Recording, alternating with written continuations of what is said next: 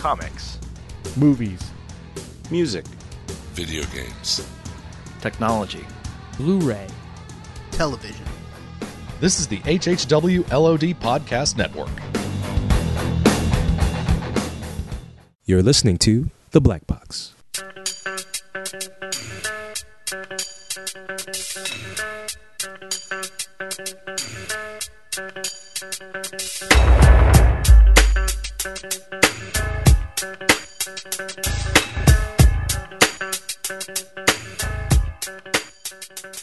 Welcome back to The Black Box. I'm your host, Shawn Pryor. A few weeks ago, I had the honor to interview writer and creator Brandon Easton, and now I have finally had some time to put the episode together for you all to listen to. This episode is called The Working Color of Comics, featuring Brandon Easton. I hope you enjoy the interview. I got a lot out of it. It was a really great conversation. And it's been a while since we talked about some comics and the comic business. You know, it's been a while since we got in depth with it. So I really hope, you dig this and get something from it.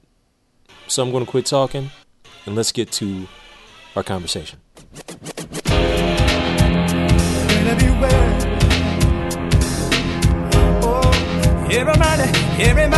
Everybody sing it for me, yeah.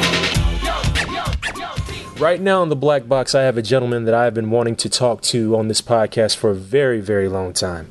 This gentleman was nominated for an Eisner along with artist N. Stephen Harris for Best Single Issue One-Shot for Watson and Holmes #6. This gentleman has written for television. He's written for comics. He is a podcaster.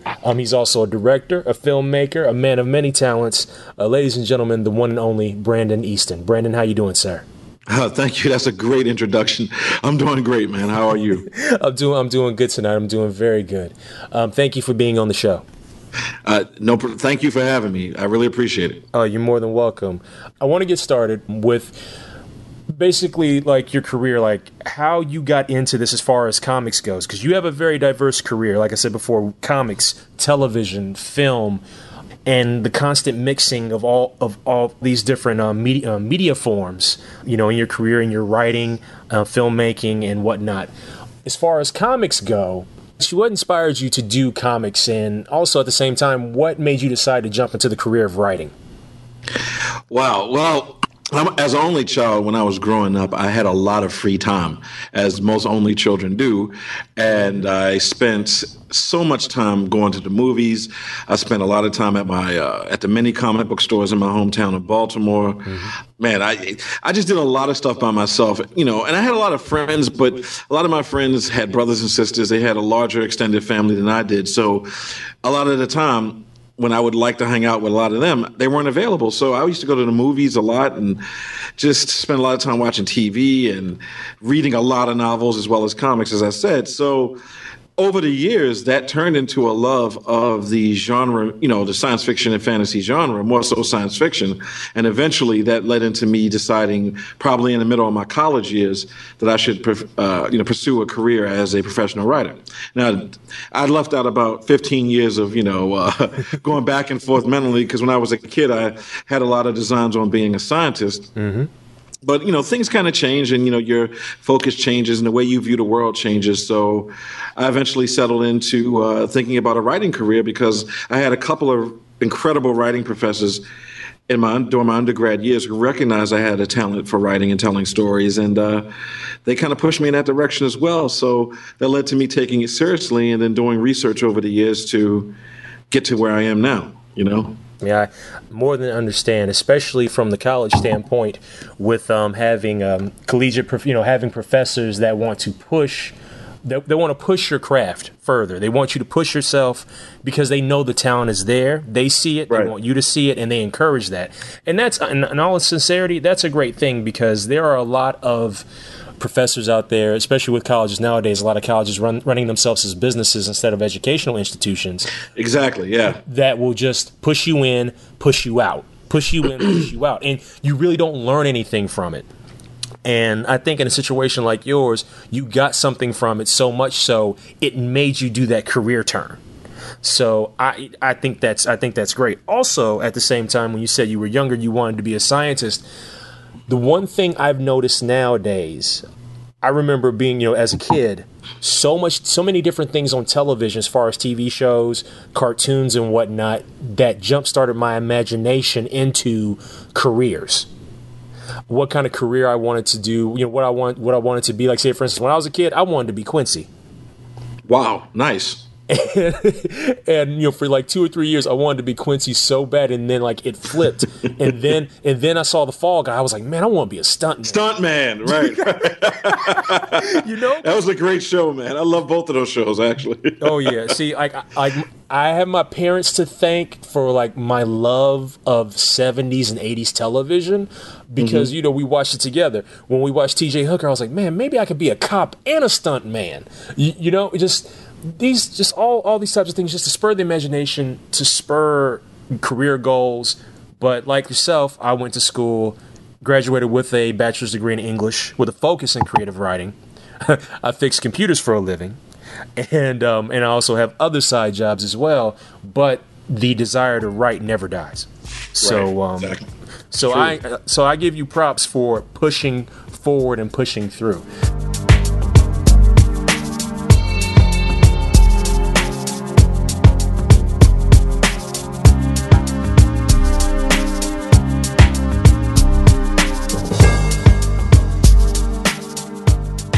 Speaking of writing, your writing, got you to a very nice spot this year at the Eisner Awards, along with artist N. Stephen Harris, for a nomination for Best Single Issue One Shot for Watson and Holmes #6, published by New Paradigm Studios. Yes. Now, what were the feelings and emotions that you had leading up to the Eisners, and what was that environment like when you got there? Wow. Well, those are two separate things, and I'll start with the first one. Well, when I got the nomination, I didn't really expect to get the nomination, and it was a hell of a thing. I mean, I can tell you when I first got the email and they told us to keep it quiet for a week, it was impossible for me to keep it quiet, but I did it. I didn't want to get disqualified. Yeah. So I did everything I had to do to, abide by the rules. But, I got a lot of positive vibes sent my way. What didn't happen, interestingly enough, was I didn't get any offers from any company anywhere as a result of the Eisner nomination. So it was a very interesting thing because I wasn't expecting anyone to roll out a red carpet. But At the same time, I had expected that there would be some kind of industry recognition for all the particularly black talent that year. Yeah. And because Bleeding Cool did a great article about the fact that I think there were more blacks nominated this past year than there had been in a very long time at the Eisner Awards. So the build up to the Eisners was pretty intense, and each day that we got closer to San Diego Comic-Con, and each day we actually got closer to the actual awards, banquet, I was starting to lose it, man. I was like losing my cool. I wasn't myself. I was really nervous because I really wanted to win really badly. And I didn't realize how badly I wanted to win until I didn't. And that kind of sent a shockwave through my whole psyche. And that took me a while to get over. But as far as the night itself went, it was an interesting night because I don't think I've been in that kind of environment since my, graduate school days, when everybody has those, crazy award banquets that just everybody congratulating themselves. Mm-hmm. So it was interesting. And one thing I have to say that I'm noticing about the Eisners is that they've been reaching out to cable companies and television studios for sponsorship, because I think one day the Eisners may actually show up on television, because this year was sponsored by Showtime. Wow. And they had a lot of celebrity, and I mean actual celebrity, presenters. And I was pretty shocked by that. So that was very interesting. But the one thing I learned about the Eisners is that if you're up against a Marvel or DC comic in whatever category you're in, you have a very slim chance of winning, because there's a machine in place that already rewards Marvel and DC, perhaps excessively, but the reality is that does exist. So when I lost to a Marvel comic, and some people debated whether or not Watson and Holmes 6 was better than what won, or vice versa. Yeah. But the reality is that if you're up against Marvel or DC, they've got so many votes in the pocket without even doing anything, without even campaigning for it, that it would take a concentrated act of willpower to try to sway the vote in your direction. Right. So it was an interesting evening. I don't think the industry is still ready for blacks yet. The mainstream comic book industry. I really don't think it's ready because I get the feeling that they know we're there. Mm-hmm. They know that there's a large population of African American creators, but they don't really care yet because the sales aren't there. So one of the things I noticed about the Eisner was that, a lot of people were, a lot of people were cheering us, a lot of people were supporting us, but it was all of our friends. It wasn't like the industry folks, our colleagues, were really supporting us or very happy to see us there, and that was a very interesting thing I noticed. Something I take from that, from what you've been talking about regarding the Eisners is, I know how you feel a little bit just this is more from the outside looking into it, right?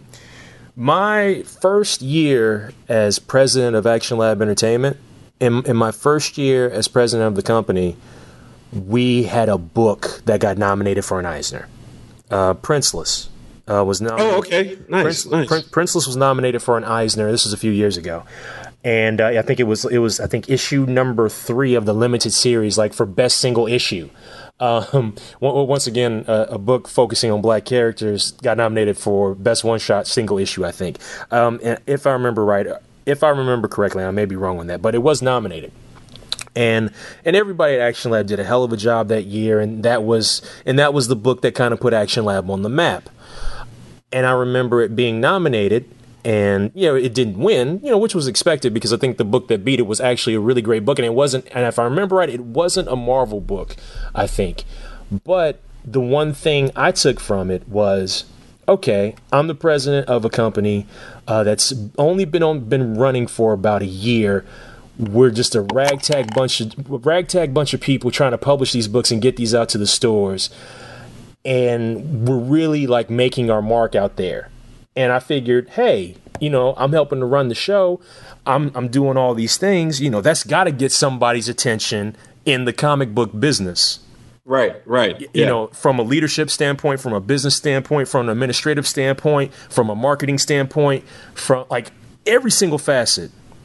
I was like, it's got to get somebody's attention, right? Nope. Exactly. And it's so like, right. And so like I didn't take it personal. I didn't take it to heart, just like you. It's just that's the business, and the thing is that I think for the most part, when it comes to blacks or other minority groups in comics, I think a lot of times is that some folks really want to see a change, and other folks don't really care because they know they don't have to. Exactly. And my other take on it is this. Nike has no problems taking black folks' money. Mm-hmm. Okay? Nike doesn't have a problem with that. Adidas doesn't have a problem with that. Reebok doesn't have a problem with that. Pepsi doesn't have a problem with it. Coca-Cola with Sprite doesn't have a problem with it. Yes. So my thing is, in the situation that I'm in right now, the quote unquote reinvention of Shawn Pryor, as it were, is trying to make people understand that black people love to spend money and they love to be entertained. Yep. And we do love to read. So I want their money, because you know what? Their money is just as good as everybody else's money. Mm-hmm. And if I can build an audience off of that, I'm good to go. Right. And I can build that and make that grow into something. That's what the comic book industry needs to recognize as well. Don't you want that money? You can't survive off the same money that you've been trying to use for like the last 30, 40 years. And that's what they don't understand, because I can tell you for a fact, and I know this for a fact without naming names, that a lot of the folks in power are very, very, very comfortable taking money from their very small, vocal, conservative, white male fan base who's over 45 years old, not understanding those guys are not going to be around much longer. And that's where I've had the biggest amount of arguments. That's where I've had the most, virulent discussions about the issues of race, class, and gender in comics. It's like, I just don't think they realize that. I mean, they dropped the ball at least 5 times in my lifetime. I'm 40 years old, and I remember at least 5 times, and at least twice in the last decade, where the comic book industry could have been more encompassing of the American demographic, but they decided to go right back to those, those internet trolls who hide behind their computers and, hate on everything. And those guys are destroying the industry. I mean, I'll tell you, Warren Ellis wrote a great book as a book of essays called Come In Alone. And in it, he eviscerates the older white guy, conservative comic book superhero fan, because he's like, these are the guys we've got to stop pandering to because they're going to destroy this industry.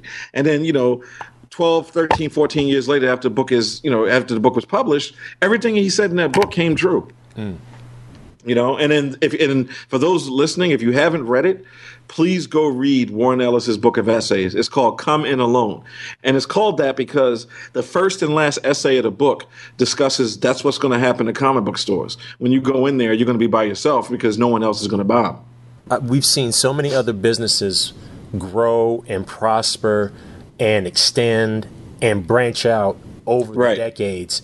And in this age, especially in the tech age of creativity and inspiration, even when the United States government aligns itself with the FCC and puts the kibosh on a lot of independent electronics when dealing with telecommunications, we are in an era of inspiration and creativity, and I don't see that in most comic publishers. Not all. Most comic publishers. You do see it from a lot of independent individuals that have learned to take the ball themselves and just go with it. And I give them all the props and love in the world, if they can make it work.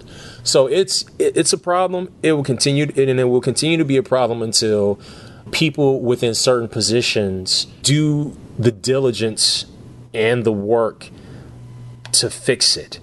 And the thing is, this is not a Band-Aid fix. This is a long-term situation, and you have to be in it, and you have to be willing to deal with the long term for a bigger, better result that benefits everyone. And because the thing is that like I don't know if some of these people feel that like it's going to become like the NFL or the NBA and it's just going to be overrun with black people. And I'm like, no, it's going to be it's going to try to get a good balance. I kind of equate it to the black quarterback being because like, look, we just want to be people. One day it'll be great just to say, look, I am an American and I'm a person and I not have to say I am black. You know what I mean? But it doesn't mean that I don't embrace my blackness. Of course I do. Right. Because it's just part of me. But I just want to be an American just like you over there and you over there and you over there. And the thing is, like, I equate being a black writer or an artist or someone that wants to be in the comic book industry as akin to trying to be a black quarterback in the NFL, especially in the 80s and early 90s. Right. For every one great thing you did, they could knock you on 15 other things that they wouldn't knock on other quarterbacks. It's the same thing to where Tim Tebow, who cannot even throw a legitimate swing pass, which is one of the easiest passes to throw in professional football. A gentleman who couldn't throw a swing pass was able to play football for 2 or 3 seasons because of his quote-unquote charisma, and he was a quote-unquote winner, but his mechanics were among the worst of all time, and he couldn't hit the broadside of a barn, but yet there were other cats that were even more talented than him, but because they didn't win a Heisman, they never either got on the field or they were automatically told, hey, you're fast. Why don't you go become a wide receiver? Hey, you're fast. Why don't you become a strong safety? So just things like that. And I could go into that all day. I used to actually study race and sports also in college, so I could go on that diatribe all day. But and compare it to the comic book business, because in a lot of ways there are a ton of similarities, especially in the general management positions in sports as opposed to, the management positions in comics. At least in the NBA and the NFL, you've seen a growth in black general managers, whereas, black and general managers help control rosters. They help with scouting and all that stuff. Right. And in comics, when it comes to black management, like, can you name one black person that, that was either a president, or a vice president, or like a director of digital development or anything like that over the last decade besides me. And I don't do any of those things anymore. Right. So these are the things that, like, you know, people just really just need to try to understand.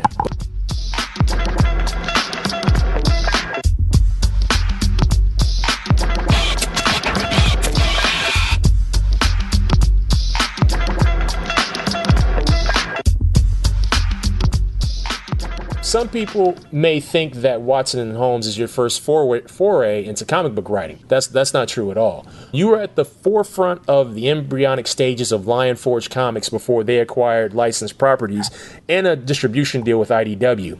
Right. You were writing digital comic series with Lion Forge, such as Roboy, the Joshua Run, and you also did some work for Dreamwave back in the early 2000s.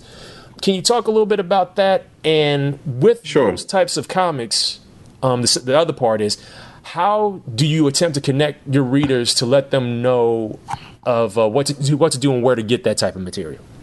Okay, well, with Lion Forge, it was really interesting meeting those brothers because it was at Dwayne McDuffie's memorial panel. Well, it was the Black panel a couple of years ago at San Diego Comic-Con. And I had gotten up to tell a story about how I'd spoken to Dwayne a few times and he'd given me some great advice, and I'd worked on the Thundercats show and da-da-da-da-da. And then the guy who was the CEO of Lion Forge, a guy named David Stewart, he came up to me afterwards and told me he was going to be starting a company and they're going to be looking for writers. And I was like, all right, cool, this is great. So, they gave me his card. We exchanged information. We went back and forth. And over about maybe 6 months later, I was flown out to St. Louis, Missouri to meet them. And we started building from there. And I've had a great time working for them. I mean, I've done quite a few projects with them. Not all of them have seen publication, but the biggest one that's on the way is the Andre the Giant graphic novel biography. That it took me a year to write that. I got the chance to talk to his family and his lawyer. I got a chance to learn so much more about who the guy was outside of the wrestling, outside of the wrestling ring. But also, me being a longtime wrestling fan, I was able to tap into my own knowledge and my own experiences to bring them to the graphic novel. So, Lion Forge has just been a great, incredible experience for me, especially since it's a Black-owned company. And they are definitely trying to do something different. The trick with digital is that digital comics readers are not adults. Digital comics readers are by and large kids. Mm-hmm. But the thing is, they're not reading American comics. They're reading Japanese comics, manga, Yeah. So some of the ways that Lion Forge has been trying to get to people has been through, obviously, Twitter, through Facebook, through Comics Plus, through Tumblr, through Instagram. And it's really tough because if you don't have a print version in stores every Wednesday, then you don't exist to most comic book readers, Because unfortunately, the retailer model is still based around showing up every Wednesday and picking up your books as opposed to downloading them.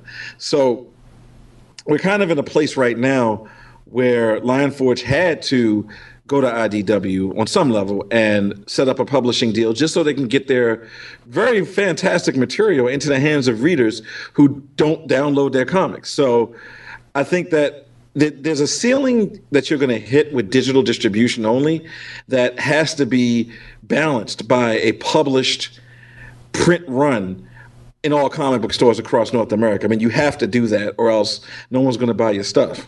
I think some things that some publishers don't think about, especially on the digital side of things, is also being able to touch on venues that are an additional source of income without it being a quote unquote an Amazon or a Barnes and Noble. Libraries, right? The digital, especially libraries nowadays with their, with them going in the digital realm of, renting books. It's pretty major nowadays, and that's a way to also bring additional income and eyes and attention to your material. And so I just think in due time, that's really going to be a big deal. But you are correct. Trying to find that balance and have that balance between print and digital is key. Absolutely. It is key, and and sometimes yes, you can start your plan this one way, but eventually it also has to try to find a way to go over to the other side too. But no, that's really cool, and congrats on that Andre the Giant book. I'd read another Andre the Giant book by Box Brown, which was also pretty dope. And but the thing is that the one nice thing about biographies is that there are many stories to tell. So yeah. I'm also looking forward to reading yours too.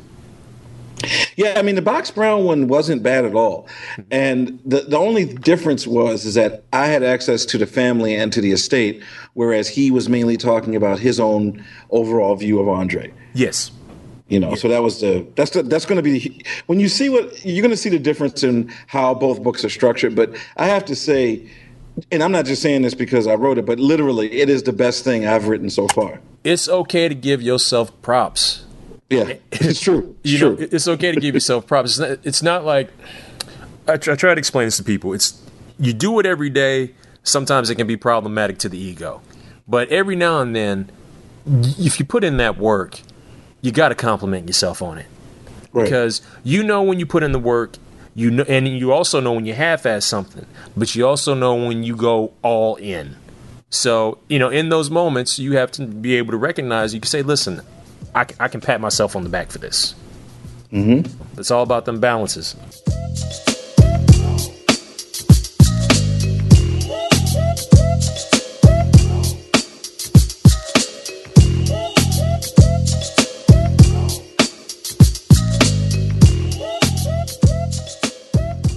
Something that I really wanted you to bring to the attention of our listeners and the people. I remember you posting this on your Facebook page, and if I recall, you also talked about this on the Two Brandons podcast as well. That's a podcast that you also do with writer-creator Brandon Thomas. Yep. You talked about Black Geek Stockholm Syndrome. Yes. Yes. So the first time I saw that, I was like, "What in the world?" And then I started, I started laughing. I was like, "But you know what? This is a thing, and it's in what you said is true."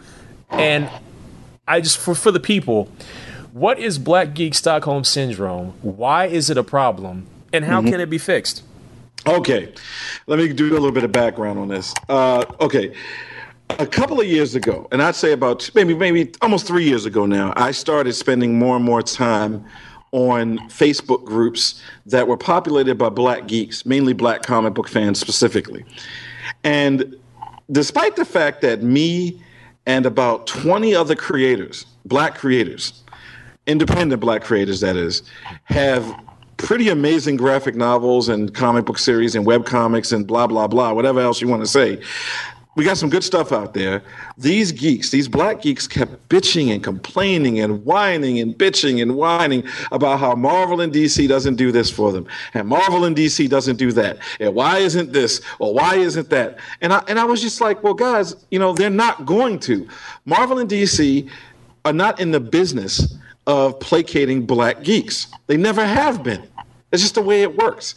It's like if you go to McDonald's, you're not going to order sushi because McDonald's is not in the business of making sushi. And if you get sushi at McDonald's, you probably might not want to eat it, So with that being said, I and so many other of my colleagues and cohorts just got really pissed off and fed up with the constant, incessant bitching and complaining from Black geeks.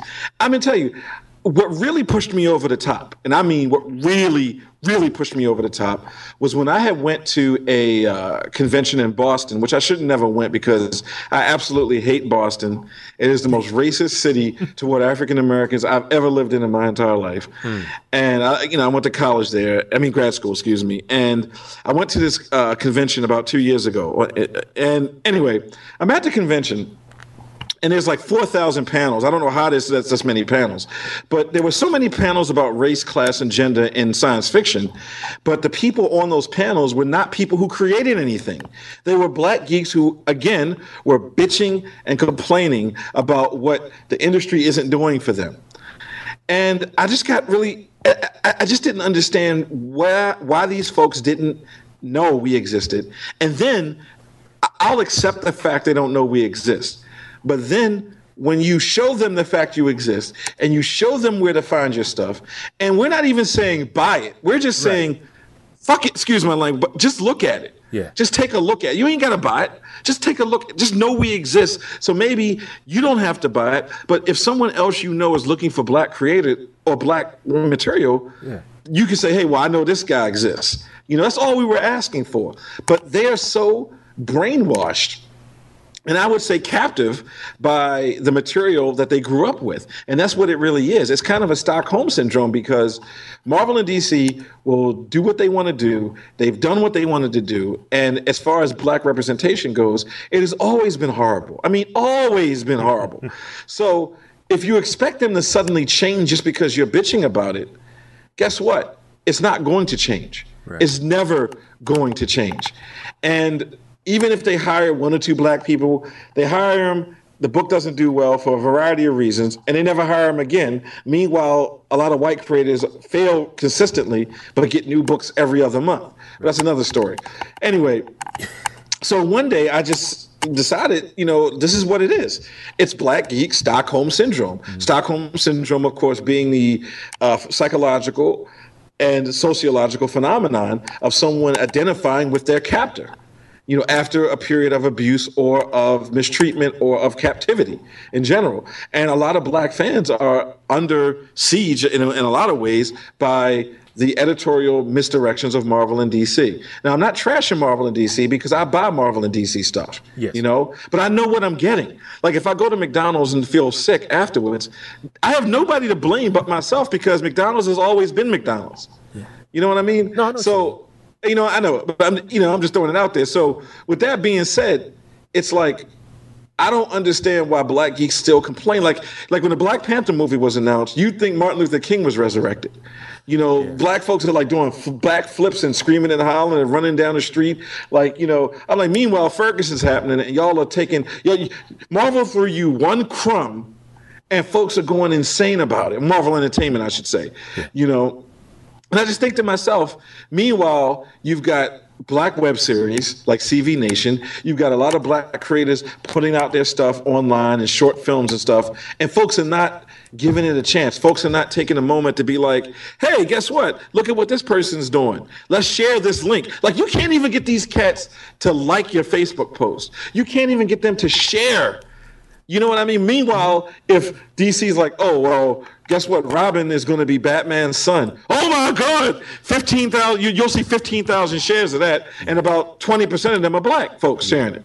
So, you know, that's where that came from. And that also led toward some other things I planned on doing in my career. See, I know I get exactly where you're coming from.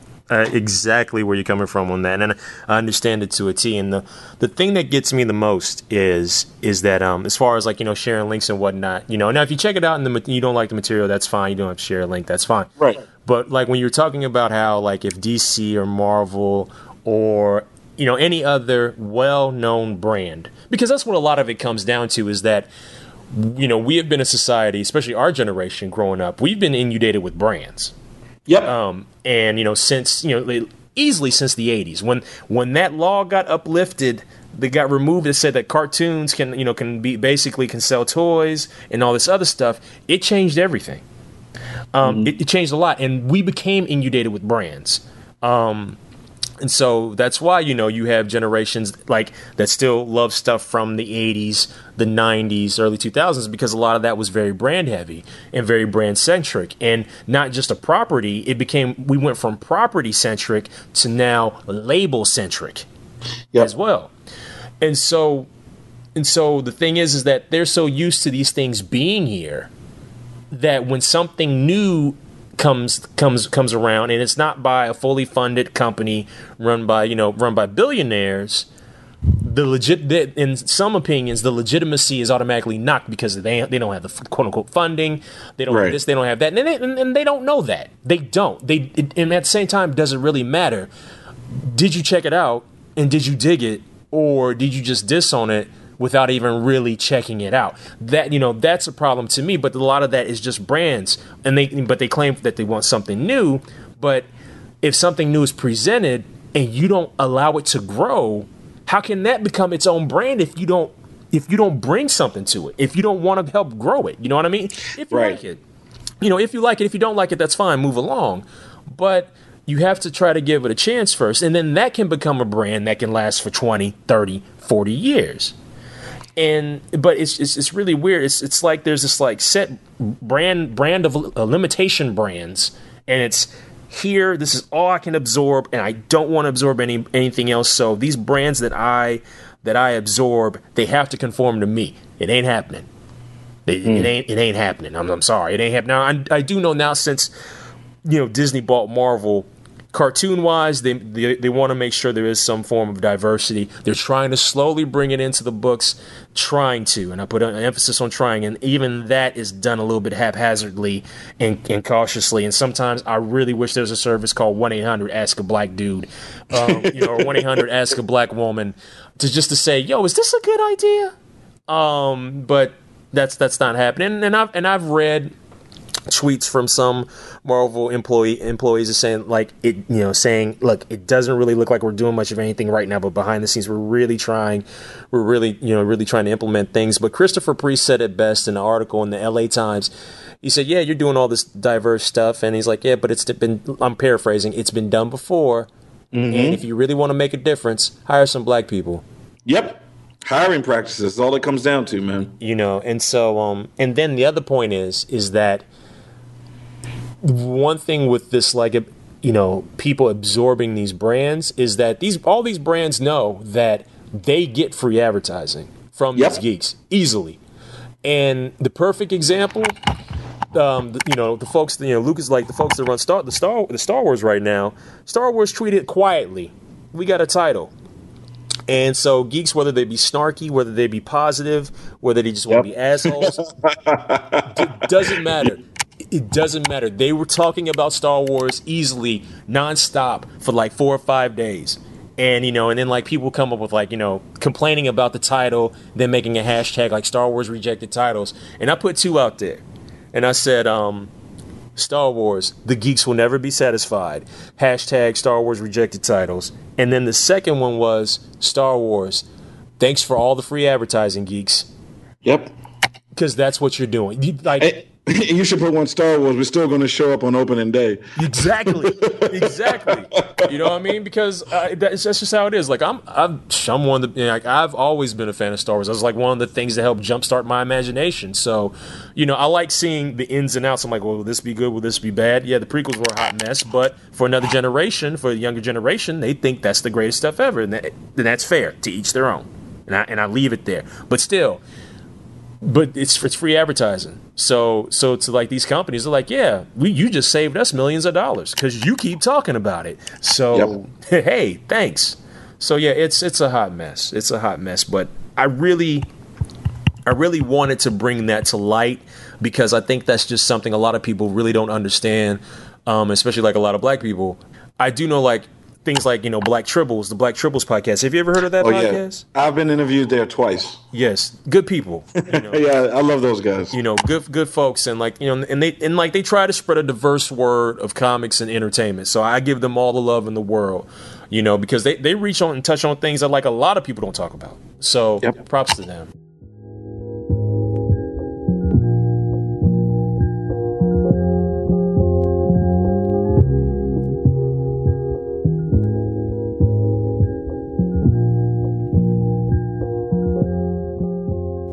You also put together a documentary called Brave New Souls, Black Sci-Fi and Fantasy Writers of the 21st Century. What was your inspiration and drive to direct and produce this documentary? There was a lot of things. The first thing was I had gone to probably, I want to say damn near 200 writers panels over the years before I actually broke in. And at least maybe one out of 10 of those panels, somebody would get up and say, hey, why don't you have any black writers? And usually we'd be talking to a Marvel or DC or somebody editor, right? Yeah. And that person would be like, well, we love to hire them, but we can't find any. They used to say this all the time back in the late 90s and early 2000s. So, over the years, I was like, maybe they can't find any. But when I really got into this business and when I really started, building circle of people I could trust, just like in, what's that movie, Meet the Parents, A Circle of Trust. I built my circle of trust, and I started to find all these incredible black writers like Jeffrey Thorne or Hannibal Taboo or Kevin Grievous or what's the brother? Oh, goddamn, he's going to kill me when Enrique Carrion or Dwayne Copeland or Lamar Giles or Alverne Ball. I mean, I can just keep going down the list of these people I've met over the years, or Brandon Thomas, for Christ's sake, or Joe Illich. There's a lot of other cats out there, and forgive me if I forget your names, and I keep meeting all these people, Anthony Montgomery, Vince Moore, and I keep meeting people, and I'm sitting there thinking to myself, how is it none of these people have gotten a single offer to do anything? Like, this doesn't make any sense. I mean, my friend Jeffrey Thorne is a writer for Leverage. Was a writer for the TV show Leverage. Yes. And now he's writer for that. It's an upcoming series called The Librarians, based on the Noah Wiley franchise. And it's like this guy's worked on some amazing stuff. He has books out through Thrillbent, which is Mark Waid's and John Rogers' company, and still somehow he's not getting offered anything. So to make a long story short, I approached a bunch of people, including Tony Perrier and his wife, Erica Alexander, who most of us know from Living Single or Cousin Pam on The Cosby Show. Yes. They have a book out called Concrete Park that kicks ass. All these people I knew, and I'm thinking to myself, why is it people keep saying they don't know what black people are doing this or they don't know what black people are doing that? So I decided to sit down and put together a documentary just interviewing these people about what they feel about the industry, how they feel about being ignored, how they overcame certain obstacles in their career, and what inspires them. And that became, Brave New Souls. Yeah, anytime I hear we can't find any, that an answer as far as, black writers, editors, artists, anything. Right. And they say we can't find them. I just laugh. I'm like, you're not looking. You're not looking, especially in today's internet age. You can get away with that answer in the 80s, okay? Absolutely. You get away with that answer in the 80s because there was no way it was limited. There were limited ways to reach out to people, okay? Nowadays, in today's interconnected world, as much information as there is out there, you can't tell me you can't find any.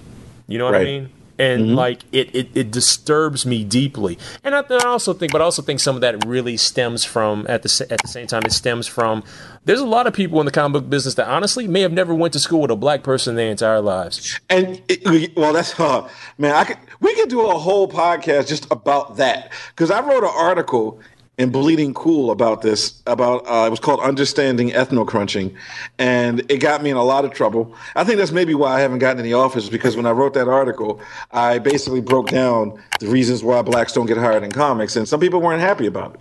But it's the truth, though. I remember that article. Like, yeah, well, some people don't like, the truth. Who likes the truth?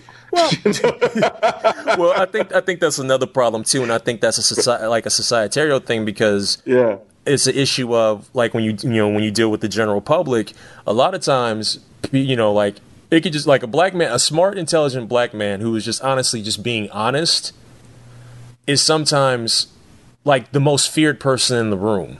Oh, absolutely. Yeah. And the thing is, like, we're not saying these things to be a threat. We're not saying these things to be a menace. We're letting you know of the situation through the eyes of minorities. And we just want you to be aware of it. That doesn't mean I'm coming at you with threats and I'm trying to take your job. I might be able to do your job better than you. I'm not coming for you. I'm letting you be aware of the situation, so maybe you can also help, or come and talk to me and say, you know what? How can we at least get on the right page and start somewhere, instead of automatically most of them being offended, like, oh, I can't believe so and so said that. I'm like, how are you offended? You still got a job. There you go.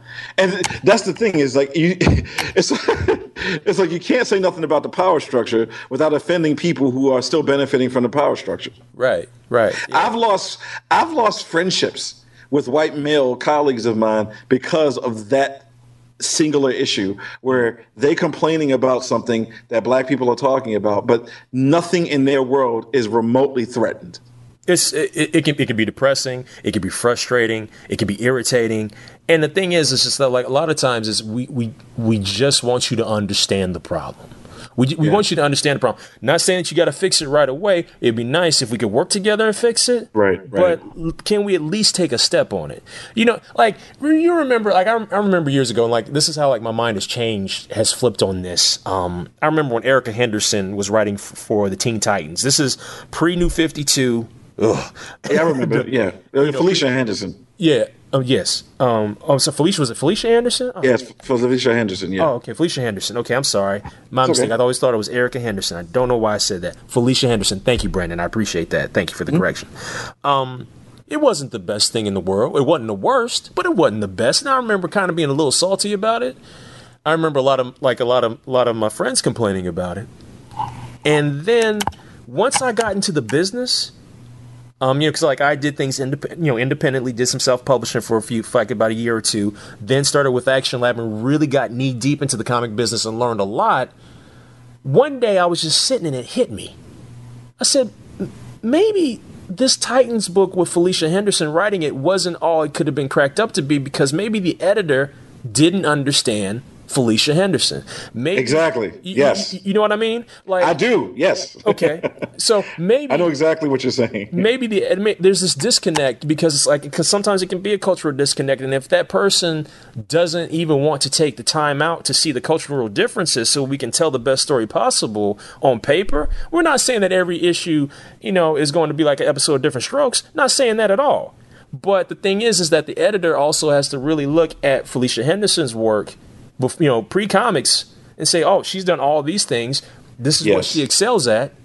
Let's take what she excels at so we can make the best book possible, instead of just whatever it is that they editorial gave her to do the work. Yeah. Oh man, I have so much to say about that, but another time. Yeah. But I will say this much though. It is true. I feel that they've been in a framework and a paradigm of a certain mentality for so long, which is upper middle class, suburban, white male geek mentality, that anything that doesn't follow that very, very, very narrow trajectory, they don't know how to edit that. They don't know how to turn that into a viable story. And what kills me is that the comic book industry in the 80s didn't thrive until they got away from that to begin with. Mm-hmm. Like Frank Miller, regardless of what people think of him as a person, he did something different with Daredevil. And they allowed him because the sales were so bad. They were like, just go make this good. Do something different. Mm-hmm. If they would just allow folks to come in and do different takes using people's personal background. Like, I don't have to put black in anything, but I can put in feelings of isolation or alienation. I can also put in my vast experience as a human being outside of my race, but they don't ever think of it that way. They want a very narrow trajectory and a narrow framework of stories that only appeals to a ever shrinking population of readers. And that's really what the problem is. Yeah, and it will continue to be a problem until it is legitimately and seriously addressed, unless they just want the business to die. And sometimes, even though comics, as of this recording, comics in the direct market have had their highest sales in many, many, many years. Thank God. Yeah, there's still concern, in my personal opinion. Oh, there's tremendous concern because the industry has turned into an intellectual property generator as opposed to a comic book industry, which is all well and good, but you got to make good comics. And I'm not going to criticize Marvel and DC. There's good stuff at Marvel and DC and bad stuff at Marvel and DC. Mm-hmm. The problem is the big event titles have not been delivering for what they worth. I mean, because these books are like, what, $5.99 now or $4.99? I'm like, yo, you got to be kidding me. Yeah, like, if you're going to charge me $5 for 64 pages or 48 pages or 38 pages, whatever the hell it is now, for the event titles, mm-hmm. those better be as good as the things that changed the industry back in the 80s. And none of them have been. The only one that came close to it but fizzled out was Civil War. Civil War could have been this generation's Dark Knight or even Kingdom Come. And it fizzled out at the end. I don't know what happened, but it did. It didn't have an ending. It just spun That's off. my point. It spun Right. off. It spun off into something else, which then spun off into something else, which then spun off into something else, Yep. and it becomes problematic. I am curious to see how this Secret Wars is going to play out, and I'm curious to see how this Convergence is going to play out. Yeah, it's called Marvel's Crisis. That's what it's called. Yes, yes, and I still laugh that Joe Quesada said that Marvel will never need to do, and I'm paraphrasing, Shit. will never need to do a Crisis on Infinite Earth. Never say never, never ever say never.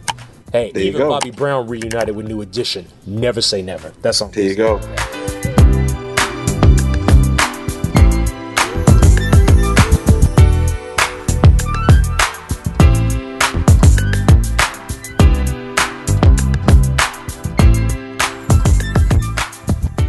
Okay, before we go, I need you to quickly talk about the two Brandons podcast. Sure. And then also let people know where they can find you and any works that you have coming up also.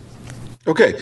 Well, the Two Brandons podcast, we have a page on Facebook. So if you go look up Two Brandons podcast, it's the only thing with that title. So you'll definitely get to it. Me and Brandon Thomas, we had known each other peripherally back in the early 2000s because people kept confusing us because there's only two black Brandons in comics. I'm trying to figure out how they could confuse us, but they did. So people would come up to me with his work and ask me to sign it. And I'm like, that's not mine. And then people would do that to him. So we just figured we should combine forces at some point just to talk about, because we basically have the exact same point of view on what's wrong with the industry.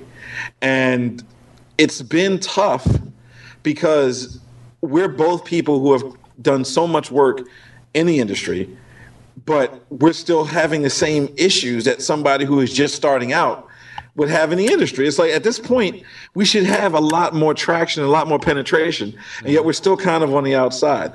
So we decided to talk about our first episode deals with Black Geek Stockholm Syndrome. Then we started arguing about movies and TV shows and comic books and movies and video games. So it's been a great run so far. We've got about, I think, 16 or 13 or 14 episodes up right now. I don't remember. But, it's on iTunes as well. You can download it there. I also do a podcast called Writing for Rookies, which is also on iTunes. And it's all about how to break into the industry and how to write science fiction and comics and, anything, mainly science fiction material, but it also talks about basic writing techniques and skills and how to find a comic book artist and a bunch of other stuff.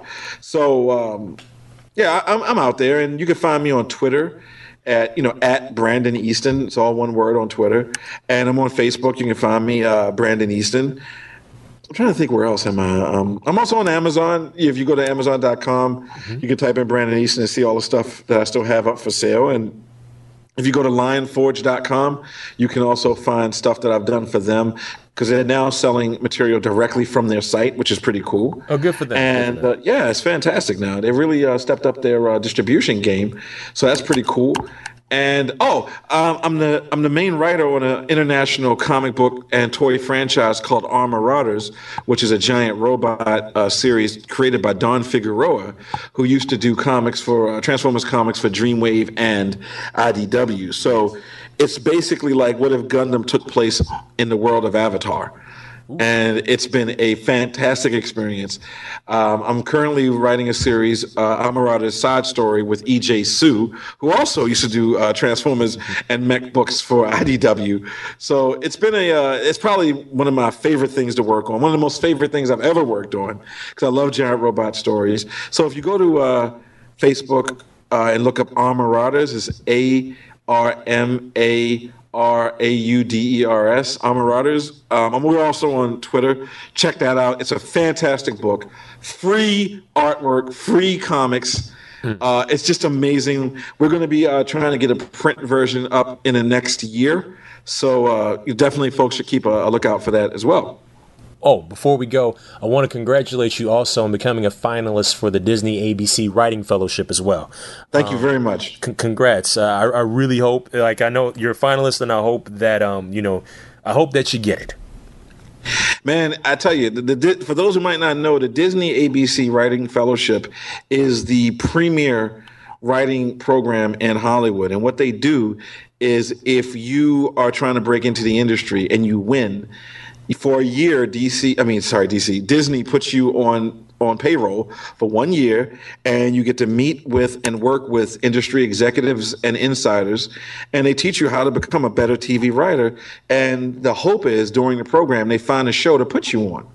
So I'm definitely hoping I can get on that. I still got a little bit further to go. I'm at the final interview stage. So, God bless, and God willing, I can take it to the next level. Well, great. Well, I'm keeping my fingers crossed for you. Because, thank you so much. Oh, you're welcome. Like that old that old saying goes, if one of us make it, we all make it. Yeah, rising tide raises all boats. That's right. You ain't lying. Brandon, thank you so much for being on the podcast. I really appreciate it. Thank you for having me. We'll definitely do it again sometime. Yes, I would love to. Yes. All right.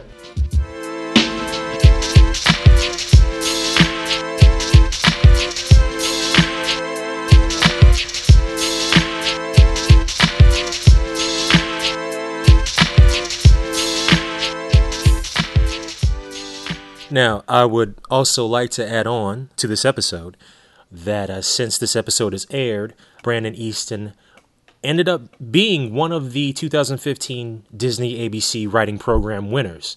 So congratulations to Brandon. I know he's worked hard for this, and he's been on his grind and hustle for years. And to be one of the recipients or winners of the 2015 Disney ABC Writing Program is incredible. So more power to him, and I definitely wish him nothing but the best in the future, and the best is yet to come from him. Now, this is going to be the last episode for the year. The Black Box will come back in January. We will return back to the music front with special guest Julian Lytle as we go through another one of Complex's very confusing and sometimes trifling top 40, top 50 lists. This one deals with R&B music again. It deals more with top songs of the 90s, not albums. We're just talking about songs this time. So I can't wait for you all to listen to it. I still have to put it together. We still got to go back in the studio, do some extra recording on it, because we got to give you that education. Just like me and Brandon gave you that education today. As always, I want to thank each and every single listener, fan, whoever, however, for listening to this podcast still. This podcast has been going on for 5 years. 100 plus episodes for 5 years, and I never thought that this would go for this long. I never thought that people would dig it for this long. I never thought people would love it for this long. In your own special way, a lot of you take the time out to reach out to me, reach out to our guests, hit us up in various places, whether it be the 11 o'clock comics forum boards, whether it be on Facebook, whether it be on Twitter, anywhere.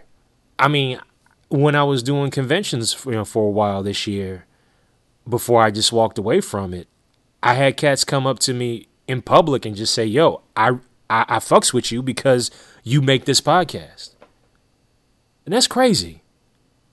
The type of reach, and I'm not talking about I'm doing a show down the street. I'm talking about I'm in another state, and that just it's cool, and it's weird, and it's cool, and it's great all at the same time. So thank you for listening. I sincerely mean that. I do this for the love. It all comes from the heart. And I'm sure if you've listened to the episodes over the last 5 years, you've seen a growth or change in how the show is formatted. My attitudes on a lot of things have changed over the years. But the one thing that won't change is my hustle. So sometime in January, you're going to get another episode. We're talking R&B music, best songs of the 1990s, as told by Complex.com. So there's a good chance that list is going to be really fucked up. Anyway, I want y'all to have a Merry Christmas, a Happy Holidays, Kwanzaa, Hanukkah, Festivus, and all that good stuff. And a Happy New Year. Let's try to bring a little bit of love back for 2015. Peace.